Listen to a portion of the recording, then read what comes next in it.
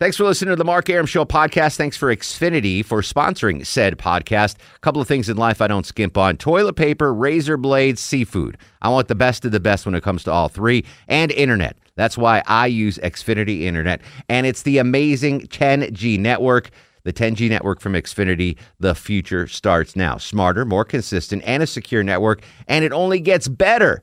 Jump on board the Xfinity 10G network online. Just go to Xfinity.com. Orlando stays strong in the aftermath of the weekend tragedy. Live, local call-in talk continues. This special hour is hosted by Mark Arum and by Shani B. from The Herman Cain Show. Welcome to the show and a good Thursday evening to you. Mark Arum here, you there. Live local talk and coverage of the terrorist attack at the Pulse nightclub continues on News 96.5 WDBO in Orlando.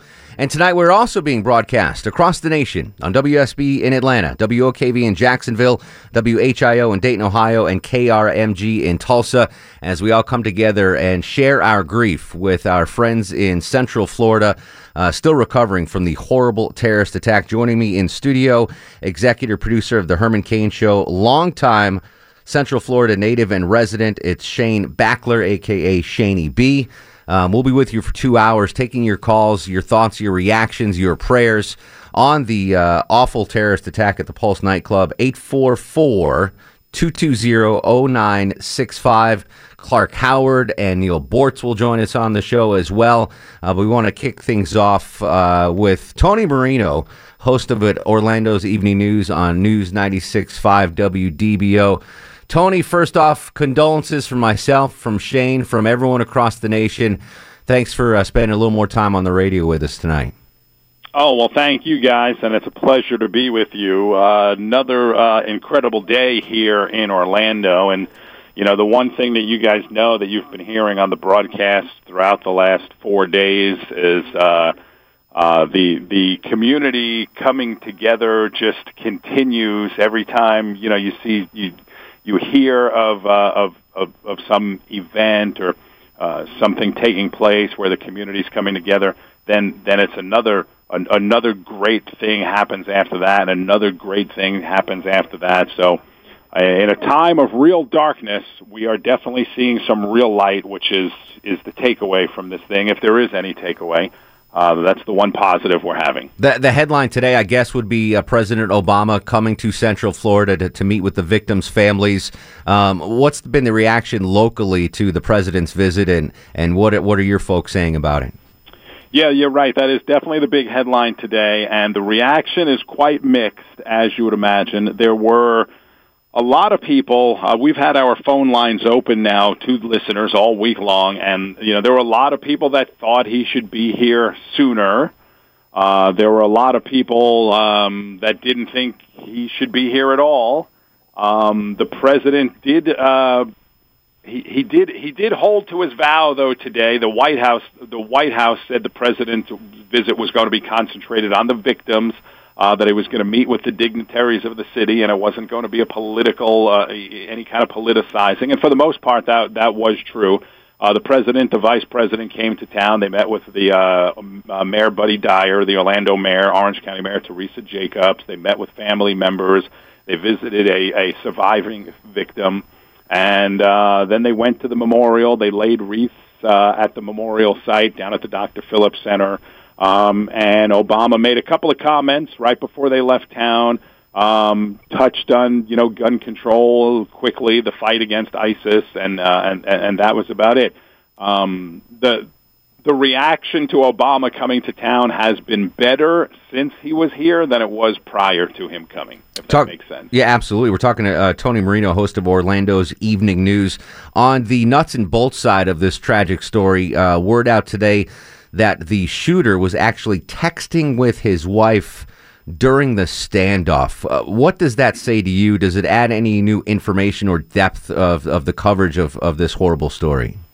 Yeah, the big news, as you said, for Orlando was the president and vice president coming here today. The big news as far as the actual event was that he was actually texting with his wife. But prior to us learning that, and we also got word that he was actually accessing his Facebook page on his phone during the shooting as well. So it's pretty disturbing, and as far as the wife goes, to me, it's just more proof that she knows a lot more than she was initially telling us, and knowing that he was actually texting with her or she was texting with him during the event leads me to believe she could have very well have been an accessory in some way, shape, or form, more than just knowing about it. I mean, it was disturbing already when she said she tried to stop him. I tried to stop him, but I didn't. I mean, that's disturbing enough when you look at the carnage that resulted from it. But now knowing that they were texting and she was fully aware of exactly what was happening. She was also, Tony, at Shane here, and has it been confirmed that she had gone to the Pulse nightclub with Omar prior to the shooting? Do we know that for sure, or is that sort of something that we're still looking at? She says that she had driven him to the Pulse nightclub prior to the shooting. I haven't seen any actual confirmation that she had ever been in the nightclub, but she said that she had driven him there before, and perhaps he was scoping it out then. And it's interesting, too, you were talking about how he was texting her during this horrible, horrible event. Mm-hmm. Not only that, but he was talking to 911 operators. He was posting on his Facebook timeline. He also called Central Florida News 13, did he not? He did. And now that we know a little bit more about the events that took place that night concerning the shooter, it just becomes more and more concerning, obviously, all the things that you just mentioned, but it also really makes you wonder. And I've talked this week. I've talked to several people that were inside the club during the shooting, and no one can ever know what it was really like unless you were really there. But with him doing all that, it just makes you think more and more why somebody or some group of people could not take him down prior to during the shooting.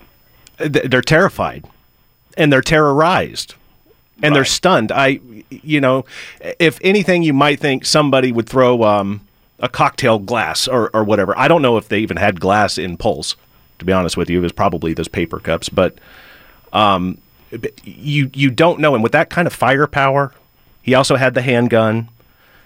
And to do something so vicious, so hateful, and to be able to take time out to post to your Facebook, to make phone calls? Right. What he was doing was he was searching Facebook. He was searching Facebook for things like Pulse nightclub, Orlando shooting. So I guess he was trying to validate himself that he was accomplishing something. He wanted instant gratification. We're talking to Tony Marino, host of Orlando's Evening News on News 96.5 WDBO. Tony, so we've had multiple witnesses say the shooter had been going to the club for at least 3 years.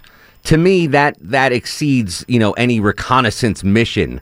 Have you heard from club goers that have seen him in the club before?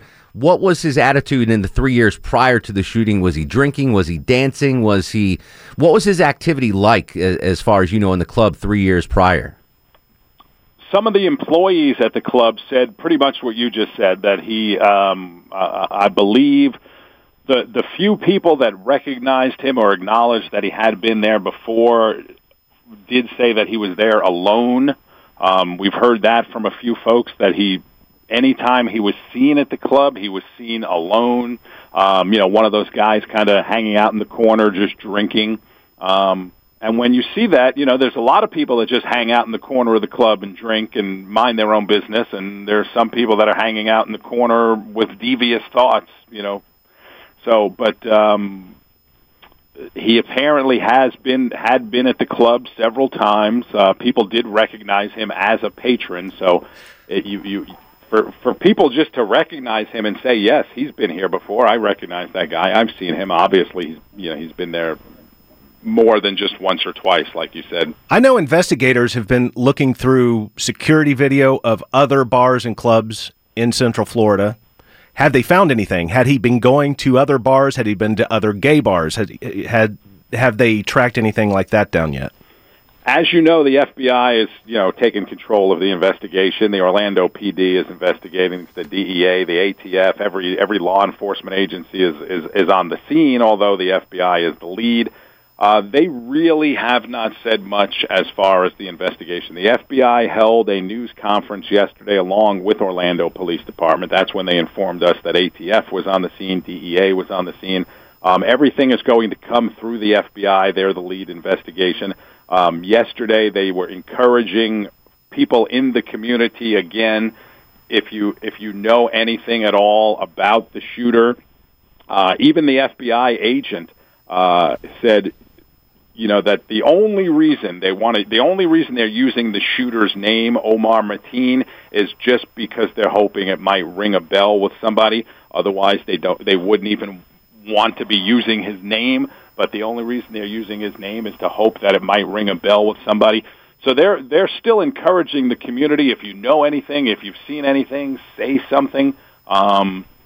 They are looking at surveillance video, of course. There was surveillance inside the club. It's going to take a long time to go through all that. As far as other clubs, that's probably the responsibility of the Orlando Police Department. I'm sure they're doing that, but they haven't said anything. And there is one thing, though, I want the rest of the nation to know that maybe they don't know, because this has come up in a lot of the phone calls that we've gotten here at News 96.5 as well. There's 350, 360 people in the nightclub, and I said before, if he was texting, talking on the phone, checking Facebook, you think at some point in time, somebody may have been able to take him down. But the big thing that we're getting over and over and over is people can't believe that there wasn't one person in the club that might have had a weapon as well. You think at 350, 360 people, there was nobody else that had a concealed carry permit, nobody that had a weapon. Even the bar employees, the bartenders, don't have a gun. The bouncers, the security guards, no one, huh? Because it's a no-gun zone. Okay. Apparently, there was the one bouncer at the front door that exchanged gunshots with him. But outside of that, the club is a no-gun zone, and I guess that pertains even to the employees. So that's the reason why there wasn't anybody else there that had a weapon. Well, and you figure, too, even if it wasn't a gun-free zone, those 300-some-odd patrons at Pulse were young. They were young, 20-something, 30-something Latino kids out having a good time. Largely a gay community. Even though it was Latin night, you don't always necessarily have a 100% gay crowd. You've got people that like the Latin music and like being together. Right. But they're young, and they're not going to... most of them don't even want a gun. So even if there was... you get what I'm saying? I don't know if many of them would have been armed. Yeah, no, I totally get what you're saying, and Pulse is it's a gay club, but it's also a very popular club, and a lot of people that are not gay go there, or people that have gay friends that aren't gay, but they go there with their gay friends. Two of the victims were 18-year-old girls. I'm sure you know the story of the 18-year-old girls from Philadelphia. They were celebrating their high school graduation. Yeah, 18-year-old girls from Philadelphia. One of them made it out. One was injured, but she's a survivor. And her friend, her 18-year-old friend, was one of the victims, one of the 49 people killed. Tony, can you hang on for a couple more minutes? As 18-year-olds. Can you hang on for a couple more minutes, Tony? Sure. Tony Marino, host of Orlando's Evening News on News 96.5 WDBO, answering my questions and Shane's questions, because he's been covering this since the story broke, the mass shooting, the terror attack at the Pulse nightclub. Live local talk and coverage of the terrorist act continues on News 96.5 WDBO in Orlando. Also broadcast across the nation tonight on WSB Atlanta, OKV Jacksonville, WHIO Dayton, and KRMG Tulsa. Your thoughts, questions, and comments, 844-220-0965. We'll be back after this.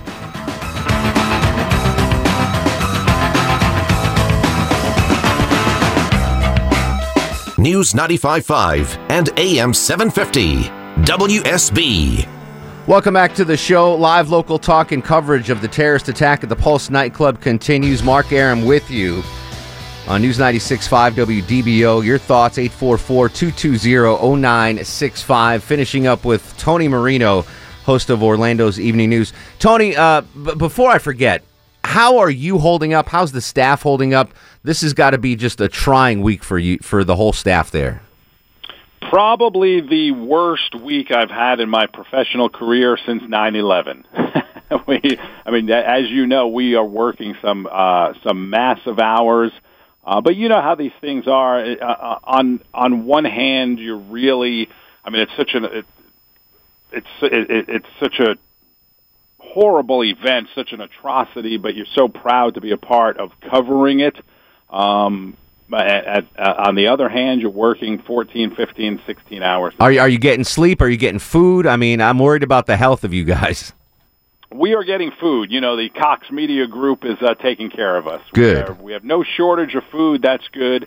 Management's trying to work schedules out, the best they can. Things are winding down a little bit now.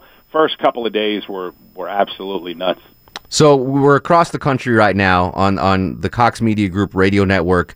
Folks that want to donate, what can we do to help you guys in Central Florida? Where can we give our money? What's your best advice?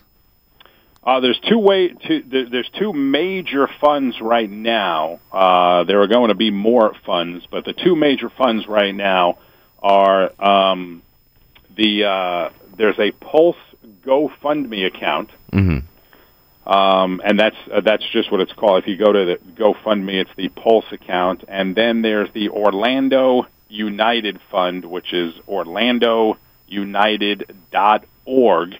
And for the folks around the country that haven't been paying as close of attention to it as we have been, that GoFundMe account is just about at $5 million. Wow. That was started, I think, on Sunday night or Monday morning.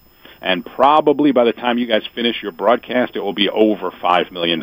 Well, we're going to do our best to make sure it gets over there. So the Pulse Tragedy account on GoFundMe, and what was the other one again? I'm sorry, Tony. GoFundMe Pulse, and the other one is orlandounited.org. All right. Tony, thank you so much for extending your already long broadcast day. We appreciate the insight at the local level there. Just an awful, it's just what a week in Orlando. Just what a week. Let's hope the madness ends and you guys can get some respite. But the thoughts of everyone across the country are with you, Tone. Thank you, Mark. Thank you, Shaney B. Good to be on with you guys. All right, appreciate it. Tony Marino, host of Orlando's Evening News on News 96.5 WDBO. It's like a mini 9/11 for them. Just, I remember what the radio stations were like when 9/11 hit, and we didn't leave the station for a week. So definitely thoughts and prayers to everyone covering the story down there, and of course all the victims and their families. When we come back, your hero and mine, Clark Howard, will join us with his perspective, and we'll continue our live local talk and coverage of the terrorist attack on the Pulse nightclub. Your thoughts at 844-220-0965. Tweet at me at Mark Arum. We'll be back. A reflection on the massacre at the Pulse nightclub in Orlando. Live, local call-in talk continues. This special hour is hosted by Mark Arum and by Shaney B. from The Herman Cain Show. Welcome back to the show, 25 in front of the hour. Mark Arum with you, talking to the nation, discussing the tragic events in Orlando. Our live local talk and coverage of the terrorist attack at the Pulse nightclub continues on News 96.5 WDBO in Orlando. Also across the nation tonight in WSB in Atlanta, WOKV in Jacksonville, WHIO Dayton, and KRMG Tulsa. Your thoughts, comments, and questions at 844-220-0965. Shane Backler from the Herman Cain Show, longtime Central Florida resident, joining me in studio as well. John joins us in Atlanta. John, welcome to the program. Yes. Can you hear me? I can hear. Can you take us off speakerphone, John? Yeah, 1 second, please. No hurry. I'm about to do that. While you do that, I'll come back to you. Let me get Grant in Orlando. Grant, thanks for calling in the show. How are you holding up, sir? Not too bad. My question is for generally the FBI. I've come to realize that all of these things that are taking place in this country that are horrendous, like women drowning their children in the bathtub and people shooting up schools and universities, are all because of antidepressants. That is an area that... Because of antidepressants. Every single one of these people, including the two young men that shot up that school a while ago, were taking antidepressants. Okay, that's an aspect of the story that I had not previously considered. Clark Howard joins us now in studio, consumer advocate and the voice of reason for many listeners throughout the years. Clark, thanks for joining us on this special broadcast. Certainly. I feel so terribly for the people of Central Florida. I mean, how many hits are they going to take in such a short period of time? The singer that was murdered, now these 49 people that were brutally murdered and all the injured, and then the child who gets killed by the alligator at Walt Disney World. It's just one body blow after another. And this will affect people who live in Central Florida in part for the rest of their lives, just as in the Oklahoma City bombing, it affected the people there. That bombing, I think, was in 96, 95? 94. 94? It has affected the people there, and they won't get over it. I was in Oklahoma City last year, and I saw the memorial, and you see how it affects the residents of a metro area. Dallas, in 1963, when President John F. Kennedy was assassinated on November 22nd, 63, I was in third grade. I remember it as if I'm sitting there in third grade in the class right now. It's still so fresh for me. But if you were in Dallas on that day, you were affected in a whole special way that people who were alive at that time will not forget. So this is a very tough thing. And if I could say anything to you, if you're listening to me right now in Orlando, know that the wounds will heal. The memories will remain, but the wounds will heal. And one of the reasons that healing will occur is because of this phenomenal, warm, beautiful community outpouring of support for the families of the deceased and those that were wounded by this either lunatic, terrorist, whatever. I will not say his name. We can't unfold all that. The prior caller talking about mental illness. Mental illness has been a continuing theme in so many of these mass murders that have occurred in the country. Was this an act of Islamic radical terror? Don't know. But it is a sad thing for me that over and over again, this has been something where gays have been targeted. Right here where we're sitting in Atlanta, Georgia, there was a terrible attack on a gay club years ago. And in New York, there have been 2 attacks over the years that were brutal and ugly, attacking gays. And it is something that is so awful that someone is targeted simply because of their sexual orientation. And we, as the American people, have got to think about the level of anger that envelops us right now in the country. Or not just in the United States, the killing, the assassination of the Minister of Parliament in England today, that we need to take a deep breath. I want you to know I lived through an era in the United States where we thought everything was coming apart. And by the way, other parts of the world felt the same thing at the same time. We were in the midst of the war in Vietnam.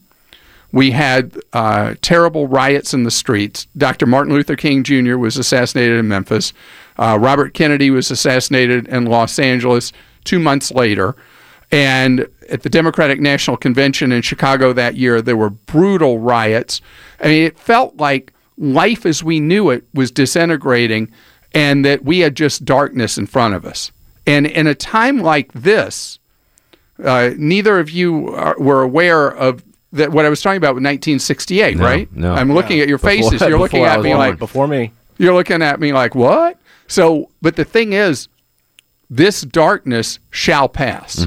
Both what Orlando's experiencing and what we in the United States and elsewhere in the world with this vicious level of anger that so many people are expressing right now in the country. The question is, between now and when it passes, how much damage do we do to the American psyche? How many more funerals do we attend? How many more sad broadcasts do we have to do? Much like post 9/11, and I've said this on the air for years since 9/11.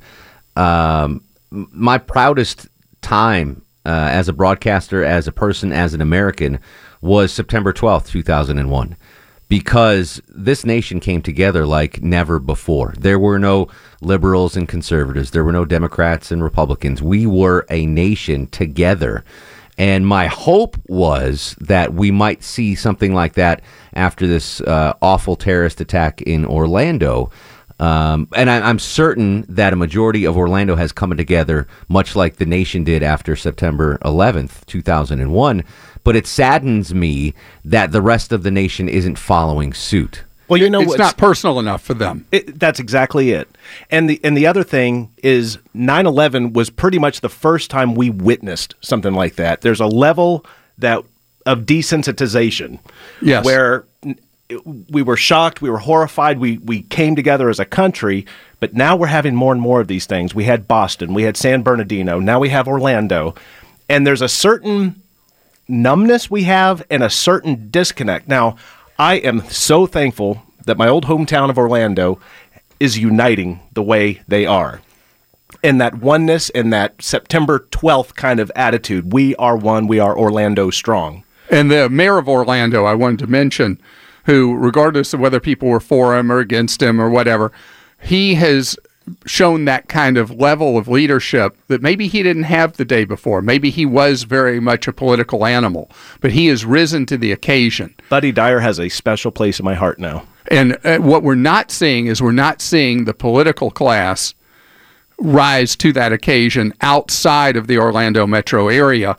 And that's what I'm hungering for in the country. I'm hungering for people who learn to put our flag first than their allegiances to their party or their reelection or any of that. It's easy for me to say that because I'm not a Democrat or a Republican.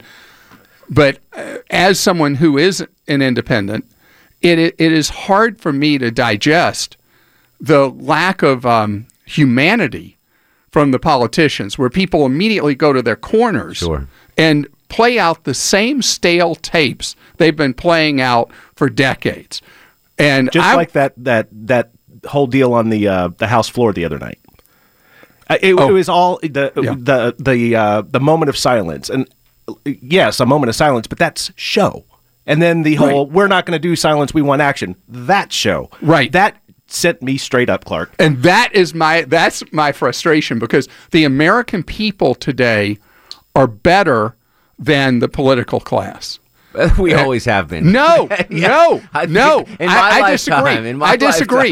There have been many times, Mark, where politicians, I mean, if you go to D.C. and you see the monuments and you know the backstory, there are times that we have had people in the political class that would call it that. They didn't call it that then. But there are people who did unbelievably remarkable things for this country. And I don't have that feeling today. Well, that's when the political class was our best and brightest. And I in my lifetime, I haven't seen that as our best and brightest in the political class. So it's up to us. I agreed. Let me ask this question. I'm going to go back to 9/11. You famously, after 9/11, said, I am not going to let the terrorists scare me. I'm going to get on a plane. I'm going to fly. We will not cower in fear. Same suggestion for folks around the country. Should we be going to Orlando to show our support and spend our tourist dollars there? Absolutely. And I'm going to be in Orlando actually next week. Okay. I'm going to be, it was something I was already scheduled to be there. I'm going to be there. I'm going to be in Jacksonville, then I'm going to be in Tulsa, and then I'm going to be in Orlando. And I'm going because what do I have to be afraid of? In fact, until you mentioned it right now, I never even thought about it being symbolic. I was going there because that kind of thing, I never, ever, ever, not ever want, if this was truly a radical Islamist terrorist attack, seems more like this was a cuckoo guy who was wrapping everything into his mouth. Sure. But even if it was a terrorist attack, I don't care about the fact that somebody else may be a copycat and want to shoot me down. We have to stand up and be counted. We have to be willing to get out there and live our lives and never cower in fear. And you don't want to let evil triumph. And one of the ways you let evil triumph is for us as a country to be divided like we are right now with all this silliness with the politicians, and where we go and stay out of public spaces out of fear. And I will never allow any source of evil to keep me from living my life. You know, I was in New York, obviously broadcasting, as you mentioned, right after the September 11th terrorist attacks. First day I could fly when the flight started back in the air. My producer, Kim, and I went to New York, 22 people on the plane. 4 were sky marshals, so 18 passengers.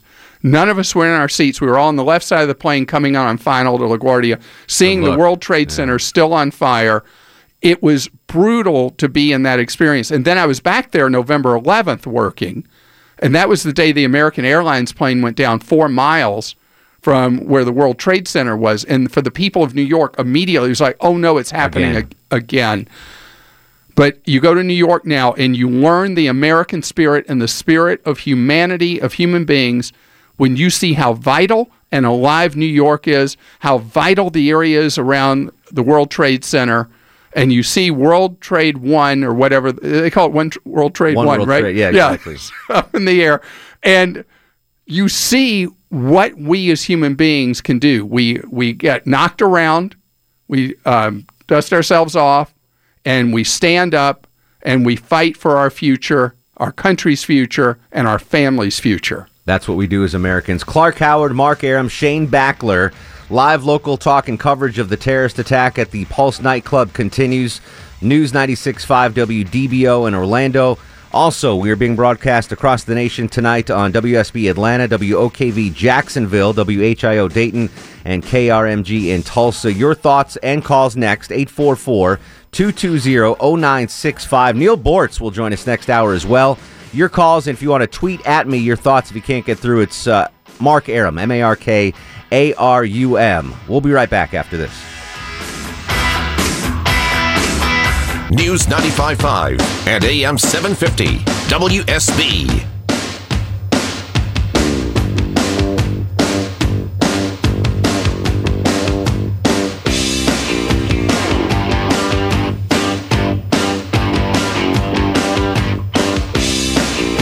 Welcome back to the show. Mark Arum, Clark Howard, Shane Backler, 844-220-0965.